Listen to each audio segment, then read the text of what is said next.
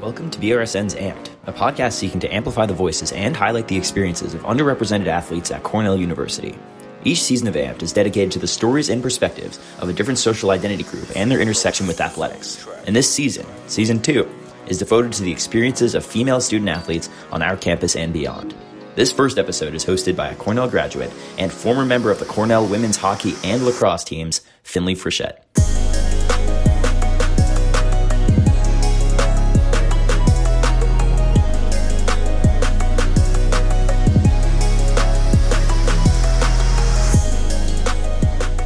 Pam Lester is a trailblazing female leader in sports law. Pam serves as the president of her own company, Lester Sports and Entertainment, which provides consulting services relevant to licensing and merchandising, management and representation, marketing, special events, and television. Prior to launching her own firm, Pam worked for HBO on the platform's most popular shows, as well as in private practice, working on deals for major tournaments like Wimbledon and the World Cup. And former three-sport collegiate athlete, Pam has continued her competitive pursuits as a member of the U.S. women's over 60 field hockey team. Throughout her professional career, Pam has served as an influential thought leader on empowering athletes and female professionals alike. So Pam, thank you so much for joining AMPS today. Thank you, Finley. It's so nice to be here. So nice to be asked. Yes, of course. So I know that my introduction was pretty lengthy, but I do not think that it did your work justice. So would you mind walking us through your career path? Sure. And I think I'll start with, I'll start with my first job offers, because I speak to so many young lawyers and law students and even undergrads interested in sports. And so I actually have a cautionary tale. And that's when I was in law school, I first started working at an admiralty firm, which is shipping, and that did not interest me. So I ended up taking a job as the squash and racquetball pro at the Vertical Club in New York City. And there, I had my first two job offers. One of them was very funny, but I used to teach squash to a man who owned the largest super tankers in the world. And He actually offered me a job as general counsel of his company, even though I was in law school. And he told me that he would hire me, I think, for $42,000 a year, which was equivalent to the salaries that the big firms were paying at the time. Yeah. Provided that I continued to teach him and his son squash and play tennis with him on the weekends. So I figured this is a job that came with fringe benefits that I didn't want. So that, of course, I turned down right away. And the lesson there is, if it's too good to be true, caution. And the other thing is that the men's pro tennis tour was practicing at the Vertical Club for the season-ending Masters Championship at Madison Square Garden. And so I met a number of professional tennis players and told them I wanted to be a sports agent. And one of them referred me to his agent, who offered me a desk and a chair and 25% of whatever I could bring in for men's and women's tennis. And I figured, I love math, and I realized, 25% of zero is still going to be zero. I didn't know anything about the business, and I turned that down. And this is the actual cautionary tale that ultimately, after I'd been in business for 8 or 9 years, he was indicted for stealing money from his clients. And I think that the most important thing that we all have is our reputations, our professional reputations, personal reputations. And so I've talked to so many over the years who just want to enter sports and take any job they can. And I think that it's so important to make sure that wherever you work is going to reflect favorably on you as well. And it's tough too when you come in brand new and don't know anything about the business. So anyway, I didn't take that job. I ended up going to work for Advantage International, which was one of the big sports agencies at the time. I had interviewed with IMG and ProServe, and ProServe split in two. And I went to Advantage because it was brand new, and I figured there's more opportunity for growth. And I'd also been told that at ProServe, they just look for women to host their tournaments in Vermont. Yeah. And it's just a revolving door. And I had it, from the inside from one of the pro tennis players who said, probably not the greatest place. And then with IMG, I actually had asked career services in my law school for the address so I can write for a job. And I wrote to the general counsel, and I was turned down. But I then wrote to Mark McCormick, who was the founder of IMG, and told him about my sports background, how I wanted to work in sports. Right. And then I got an interview. So, my lesson there is, if you want something, just don't give up. Yeah. And there are ways to go about it. So in any event, I went to work for Advantage, and I spent about 6 years there representing professional tennis players. I had a squash player, a figure skater. I did the drafting of the NBA contracts, not the actual money negotiation. Yeah. and left there and went to a large law firm where I worked on a Steinbrenner investigation and something for Pittsburgh Penguins.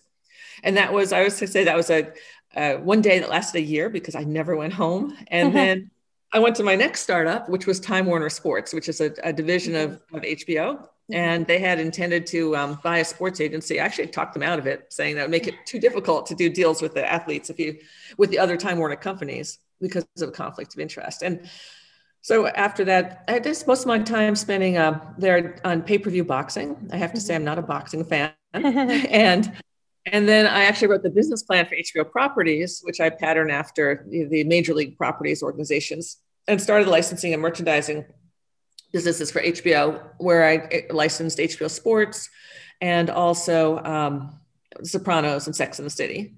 And then I stayed home with my son in 2000. And that's when I went out on my own and spent most of my time doing outside counsel work for the Women's Golf Tour, the LPGA. And then since then, I've just done various things, but just been busy with family and not as active. And now I'm actually thinking what am I going to do next? Mm-hmm. So it's just, it's never too late. Yeah. Well, that's a very impressive career path, and you kind of knew what you wanted and had a bunch of different stepping stones. So thank you for sharing that with us. The next question I have is going back to your past playing sports and being an athlete. Growing up, what were the biggest challenges that you faced playing sports, either in your youth sports career, in high school, and even in college? Well, definitely for me, it was, absolutely the inequities, starting with my own family. My mom would drive my brothers to ice hockey practice at 5 a.m. And yet when I was in, middle school, I actually was pretty good at field hockey, and my coaches invited me to play with an association team with their team, which is post-college. And I went to one game and held my own. My mom wouldn't let me go. And, she said, my brothers needed it, but I don't. And so that was very frustrating. Mm-hmm. And then I was actually the first co-ed class at Amherst College. And, and it was I entered fall of 1976. Mm-hmm. So Title IX was, had just started. Yeah. And we were treated substantially different than the guys, differently. My freshman year, we went to New England's at UVM, University of Vermont, and they put us up at in Burlington, Vermont, at the Sandman's Motel, 6 to a room, which meant 3 women to a bed. And they would never, I couldn't imagine them putting guys 2 to a bed, let alone 3. Yeah. It was like the scene from Willy Wonka, with the grandparents all in the same bed, sitting together, trying not to touch anyone, not sleeping. That was ridiculous. We got $5 a night for a meal at McDonald's. And, the football team got steak dinners before their games. And so it was very, very frustrating. I know when I went to, I don't remember which year, but nationals for squash one year we're at Penn, and my coach was actually the men's soccer coach, and he thought it was inappropriate for a male to travel with a woman. And so he sent me down to the Smith College team, and they and their coach were lovely, but I had to leave at 5 a.m. on the day of my 10 a.m. match, and I had no coach, and I was at nationals by myself. Oh, so, wow. I lacked, nowadays they're sports psychologists. I think I probably could have benefited from that. Yeah. But things were definitely different. To be fair, I was the first year of coeducation at Amherst, and they had all the teams, and even our clothing. We for squash, we had men's shorts. So of course, to fit the hips, the waist stuck out like 6 inches. So ironically, where I was living as an adult when I had my son outside of Princeton, where the U.S. women's and men's at the time rowing team trained. Mm-hmm. I had a bunch of the rowers, help with dog walking and babysitting my son because I was working from home. And the amazing thing is that I think the Olympics in Beijing, that the women were outfitted with men's rowing gear from Nike as well. So as recently as that. So wow. So I would say that it's just frustrating because I love sports. And when I was little, my friends would come over to play, and I would subject them to one-on-one field hockey in the front yard, whether they liked it or not.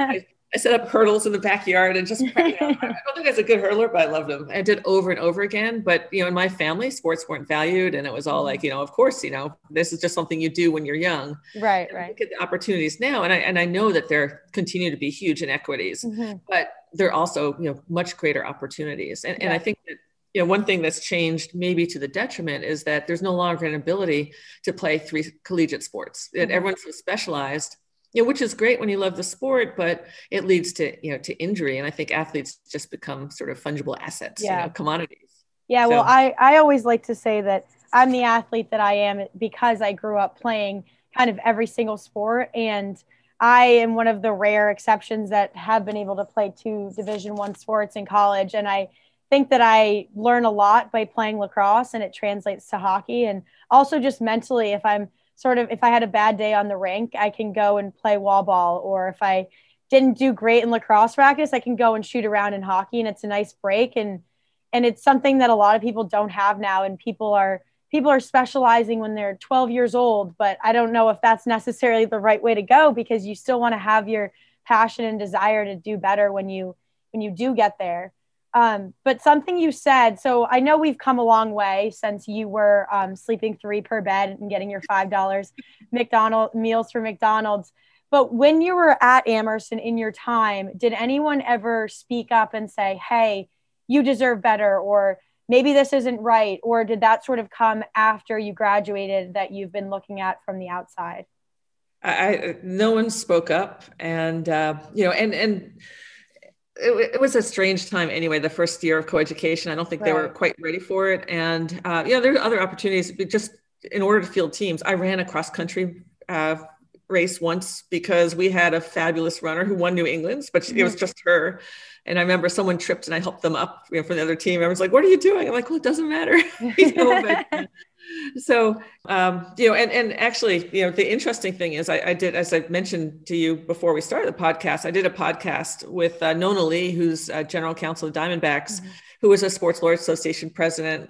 I think it was 20 years after I was elected. And also Allison Rich, who works at Princeton Athletic Department, who's coming in now. But Nona and I had the same comment that if we look back on our careers, and the same thing goes for playing sports, that we didn't feel that we had the ability to speak up. I mean, we had the ability, but it would have been dangerous. And so, looking back, she and I said the exact same thing, that, if I had done it all over again, I would have spoken up more and asked for more and not accepted it. But the fact is that for example, I think the squash coach, who was also the men's soccer coach, he was also the AD. So, it was hard for him to understand. He said, "Oh, well, everyone's going to elect Pam captain anyway, so we'll make her captain." And I just thought that it took away from the honor. That wasn't right. But very true. They didn't know. They treated the women with kid gloves and didn't think we were capable. Right. And so it was frustrating. Yeah. And I think speaking up, in the right way is important. Yeah, I think we've come a long way from that, but there's still a long way to go as well. So my next question is sort of the same frame, but what are the biggest challenges that you've faced in the sports business industry today? Because it is still very male dominated and sort of in your daily life. I think that what I see with other women in sports is that they're starting to be, there's certainly more women. I mean, I know when I go to the Sports Lawyers Association annual meetings every year, that we move from a handful of women to maybe 40 or 50% at times. It depends. But I know the same frustrations exist in terms of being given positions of authority. Or I also hear a lot of women, concerned about being offered a position because they're a woman, or someone's offered a position because they're a person of color. And my view on that is, if you're given an opportunity, take it. Yeah. And that's the entity's problem, and that's that person's problem. But for you, if you're given, sports is all about recognizing opportunities for your clients and for yourself. So, and I think that, there's more awareness of the issues, but I think too that it's really a question of seeing these opportunities and taking advantage of them and trying to change that culture and move away from the stereotypes. So has there ever been an instance in your professional career where you felt like you were treated differently because you were a female in these meetings, or anything of the sort because of your gender in this career path you chose? Well, I could say long ago, I was, when I was a young lawyer and I was at Advantage, we had an issue with a client, a top tennis player she was very young. She was signed by one of the offices in Europe. And I think, as I recall, she probably wanted to move on to a different agency. And so we were going to have a deposition of my boss. I had never done a deposition. I had the federal rules of evidence. I was so nervous. And he was from a big law firm, and he showed up with his associate in the newspaper because, there's always like the partner makes a big show of just read the newspaper, let the associate do their thing. And I walked into the conference room, holding my federal rules of evidence, extremely nervous. And he asked me to get him a cup of coffee. And I said, sure. Do you want milk or sugar? Because my mom taught me to be polite, and I would do that for anyone, even today. Yeah. I went to get, I got him coffee and his associate, and I brought it back. And then I sat down across the table from him, and he was so surprised that I was the lawyer and not the receptionist or someone's assistant. And, wow. And, the funny thing is he was so impressed by that, which I would still do today because I was just being polite. But they actually, after that, we ended up settling. We never had a deposition, luckily. And and he offered me a job on the spot, at his law firm. But I wanted to stay in sports. So, those types of things happen. But the fact is, I would say that, and I speak about negotiation daily on Clubhouse now. Yeah. And I never really had a problem negotiating across the table with someone because what could they do, right? I mean, people make comments, but I had authority. I had the deal. My biggest negotiations were day to day with my employers, to be seen, to be taken seriously, and to be invited to meetings, included in meetings. I mean, I graduated from law school in 1983, and things were very different. And I probably could have make an HR comedy show of all the things that happened to me. Yeah. So I would say that was the biggest issue, was being taken seriously, and also because I didn't communicate like the men. I don't yell. I don't swear. I used to when I was little because it could make my little brother cry, but I grew out of that. But and even when I was in the boxing world at Time Warner Sports, the negotiations it was like theater. I mean, people were really upset, and then afterwards they'd be showing off what so and so said to each other, and I just never raised my voice. I never swore back. I mean, I probably I know I internalized it all, but I was polite and professional. And sometimes that's seen as not being tough, but I actually think that's being tougher. You don't have to speak out just to say something. Yeah, that's very true. Very, very true. So what advice do you have to females who are looking to enter the sports world, regardless of what role, just whatever role, but in sports, and, what should they look out for and prepare for? I think, first of all, to be confident and be yourself. And I've spoken to so many women who are concerned about how they present in negotiation, that they're not being taken seriously. I've heard all sorts of bizarre advice, like, don't be aggressive or lower your voice so someone will listen to you. And I truly believe that you need to be yourself, whoever you are, and that, have your eyes open, have that thick skin, because things will happen, but don't let it bother you. Be confident, be self-confident. I truly believe that being underestimated is huge leverage in your favor, because you know what you're capable of, and they think you don't know. And, I've always said that I think my role model for negotiation was more like, I don't know if you'll be familiar, but Peter Falk in Columbo in the TV show. He's a detective in a rumpled raincoat. And what is that up there? Is that a vent? Is that an event? And the guy standing next to him would say, oh no, that's where I hid the stolen artwork, And so I think, being patient, and also, as I said earlier, recognizing opportunities, they're all around you. If you don't get that sports job to begin with, one thing leads to another. So build your network, see if you get informational interviews, see if you can attend professional association meetings. I know the Sports Lawyers Association, we actually have a meeting next week, but law students and undergrads go to the meetings. And if you don't have the funds to pay, there's usually a student rate, but if even that's too expensive, you can usually ask for a discount or be able to attend for free. So, and in sports, deal making is all about seeing these opportunities. So I would do that too. And then also, as I said earlier, just be careful about who you work for. Don't be so desperate to get into sports that you work for anyone. And once you're out of school, don't work for free, unless you're working for a nonprofit. I mean, treat your own career with the respect that you would treat your clients. So, and it's not too early to start making contacts. And, there's so many, sports is more than being a sports agent. There's just, you can work for a sponsor, you can do PR, you broadcast, and, insurance, immigration. I mean, it's an entire industry. Yeah. So, I think that no matter what you do, I mean, even engineering. I think my son has a friend who's going to work for Adidas after graduation as a mechanical engineer. So, if you love sports, there are plenty of opportunities if you just open your eyes. And there's a book that maybe the colleges have called Sports Marketplace. It's expensive. You'd probably go online too, but you can look up every possible sports entity in the country and probably in the world. And just flipping through the book, it might give you some ideas of things that you haven't thought about. Yeah. Well, I wrote that book down just now, and I'm going to go look for it. But I think another thing that I've always been told in my networking calls and everything is, especially in this male-dominated environment, is believing in yourself. Because if you don't believe in yourself, then how can you expect anyone else to believe what you're saying or want to listen to you? And then I think that feeds into what you were saying about being confident, being yourself. The first step is to believe you can do it, and then the confidence will come. And then I guess the final question I have for you is, what are your thoughts on females in sports and sports business who are trying to achieve equality? And what is your personal role in doing this? Well, I have to say my personal role, I think my career to me has been very frustrating because I didn't reach what I wanted to reach. For example, once I was interviewed for the CEO of the Women's Tennis Tour, and they asked me if I was trying to get pregnant. Oh my goodness. Yeah. I mean, this is, so many things like that. So I think what I'm proudest of is the fact that I have mentored, that there are many lawyers in sports from, all walks of life and backgrounds who consider me their mentor. And so I continue to make myself available. I'm happy to talk or correspond by email and help where I can.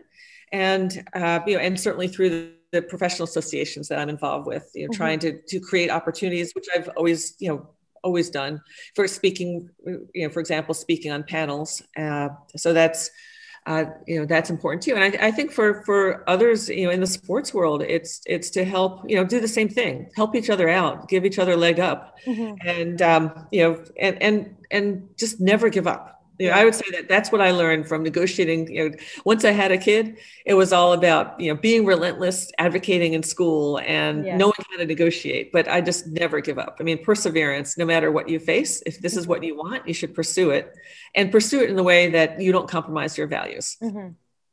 Well, thank you for pushing through these boundaries, because as I said before, we still have a long way to go in all of these things, but compared to your stories, my experience was much, much different. And I hope if I'm ever interviewed for a podcast in however many years, we're talking about how what I went through was so crazy. And it's because of women like you, that open these doors for me. And I hope one day I can open doors for other people. But speaking for everyone, I think listening to this podcast, I really appreciate it and everything that you've done.